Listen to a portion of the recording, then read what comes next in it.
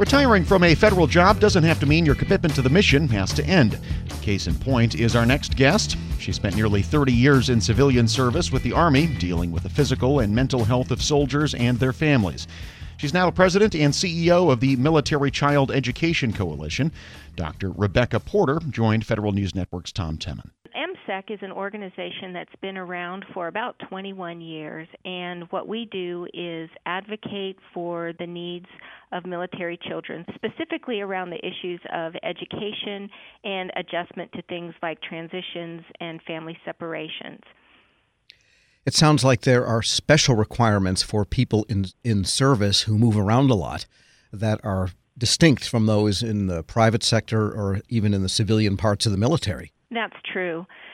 We realized more than 20 years ago that when military children move with their families who are serving, oftentimes their education gets interrupted, their high school credits don't transfer from one school to another, or they simply just miss out on some of the things that folks who are living in the same community for years and years just take for granted. And so what are some of the specific techniques or strategies you use to restore those kinds of benefits? We have worked over the years with school systems to, especially those that have a higher concentration of military-connected children, to facilitate high school credit transfer, to develop relationships among the school systems so that credit for something like state history transfers from, let's say, Washington State to Texas, so that if a family moves from Washington to Texas, those students still get credit for having taken a state history, even though they didn't take Texas state history.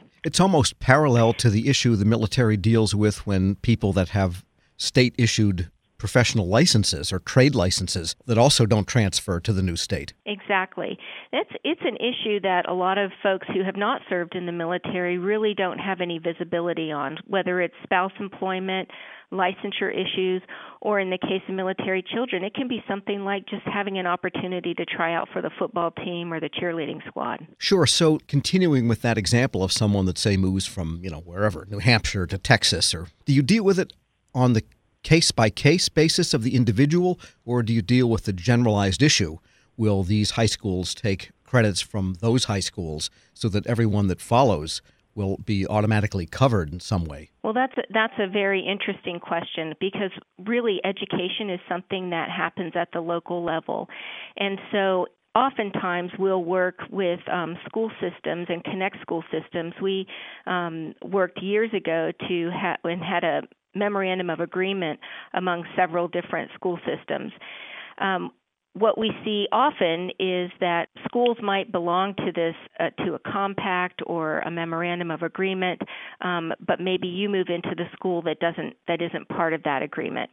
So what we'll do in those cases, if the family has some questions or approaches us with specific questions, then we can work with them on a case-by-case basis, and they can do that. For example, on our website, it's militarychild.org, and there's a button called Ask Aunt Peggy, and we take individual questions through the Ask Aunt Peggy line as well. The other thing that we do is work at the federal level to see how we can meet children's needs from a federal perspective and working with the legislature.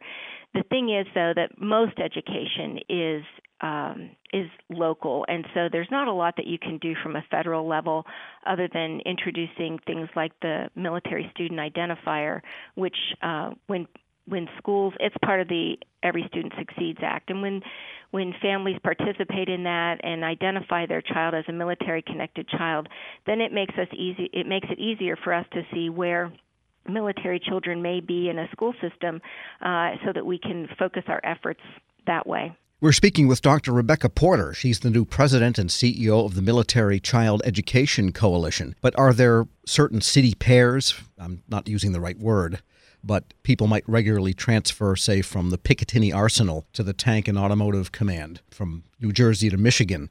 Are there certain city pairs like that occur regularly? What we find more so than city pairs is concentrations of military-connected children where we can focus our efforts. For example, in Hawaii, we have Army, Navy, and Air Force there. And then also in San Diego, we have a high concentration of military, Texas generally speaking, and the Tidewater region in Virginia. So those are some of the areas where we see a higher concentration of military-connected children. But what we want to do is, beyond that, is work to the advantage of National Guard and Reserve military-connected children, who are the ones that can really kind of be under the radar and go unnoticed. And how is the whole MSEC funded? We are funded through several different means. We have philanthropic donors, both corporate and individual. We also seek out grant funding for specific issues that are of interest to different foundations. For example, issues around caregiving and military children, and how does having a wounded family member or a soldier member in the family impact the child's education and impact the child emotionally. And then we'll, for example, get a grant to look at that, and then funding helps in that way. And while we have you, we should talk a little bit about you. You worked at West Point. You also ran pieces of TRICARE, and you also have a clinical psychology background, and you've got a pretty broad medical kind of view of military families and military members. Thanks, Tom. I did for a couple of years, though, work at West Point and ran the Cadet Counseling Center there. It's a counseling center that's been in existence for over 30 years for the benefit of the cadets who are there at West Point. Additionally, while I was in my time as a psychologist in the Army, I was the director of psychological health for the Army from 2010 to 2013, and in that job was really working with the senior leadership of the Army on addressing suicide and suicide prevention, as well as post-traumatic stress in returning soldiers.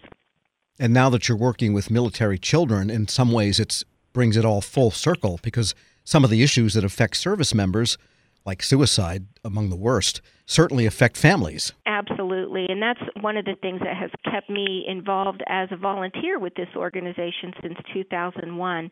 I've served on their science advisory board since its inception, and we work to help translate what happens in the military through the most current research into how can we impact our military children in the most positive way. So whether it's the perspective of a developmental pediatrician or a psychologist such as myself, we look at the most current research and say, okay, what do we need to be doing and what can we do for our military-connected children? And any sense of how many children are affected by these issues every year? I mean, there's a lot of military children. Is it possible to even make an estimate? Well, I don't think we can estimate how many are negatively impacted. I think every child is affected by being in a military family. It's a matter of what issues come to light. They are also greatly benefited by some of the things that their families go through as a part of being connected to the military. For example, having a great many experiences in different cultures, living around the world and around the United States, and just really learning what it's like to try to fit into a new environment, I think gives many military children the perspective that results in a grace and poise when they grow up to be adults that we see quite often. That's Dr. Rebecca Porter, the new president and CEO of the Military Child Education Coalition.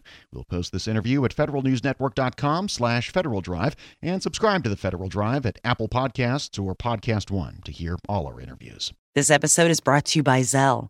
Whenever you're sending money through an app or online, it's important to do it safely. Here are a few helpful tips. First, always make sure you know and trust the person you are sending money to. Second, confirm you have entered their contact details correctly.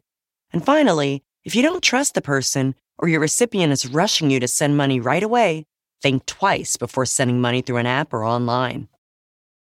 Grab a 30-day free trial of Live by Live Plus, and you'll get unlimited skips, commercial-free music, and all of the podcasts and live streaming events you can handle. Visit livexlive.com/podcast1 to learn more and start your free trial.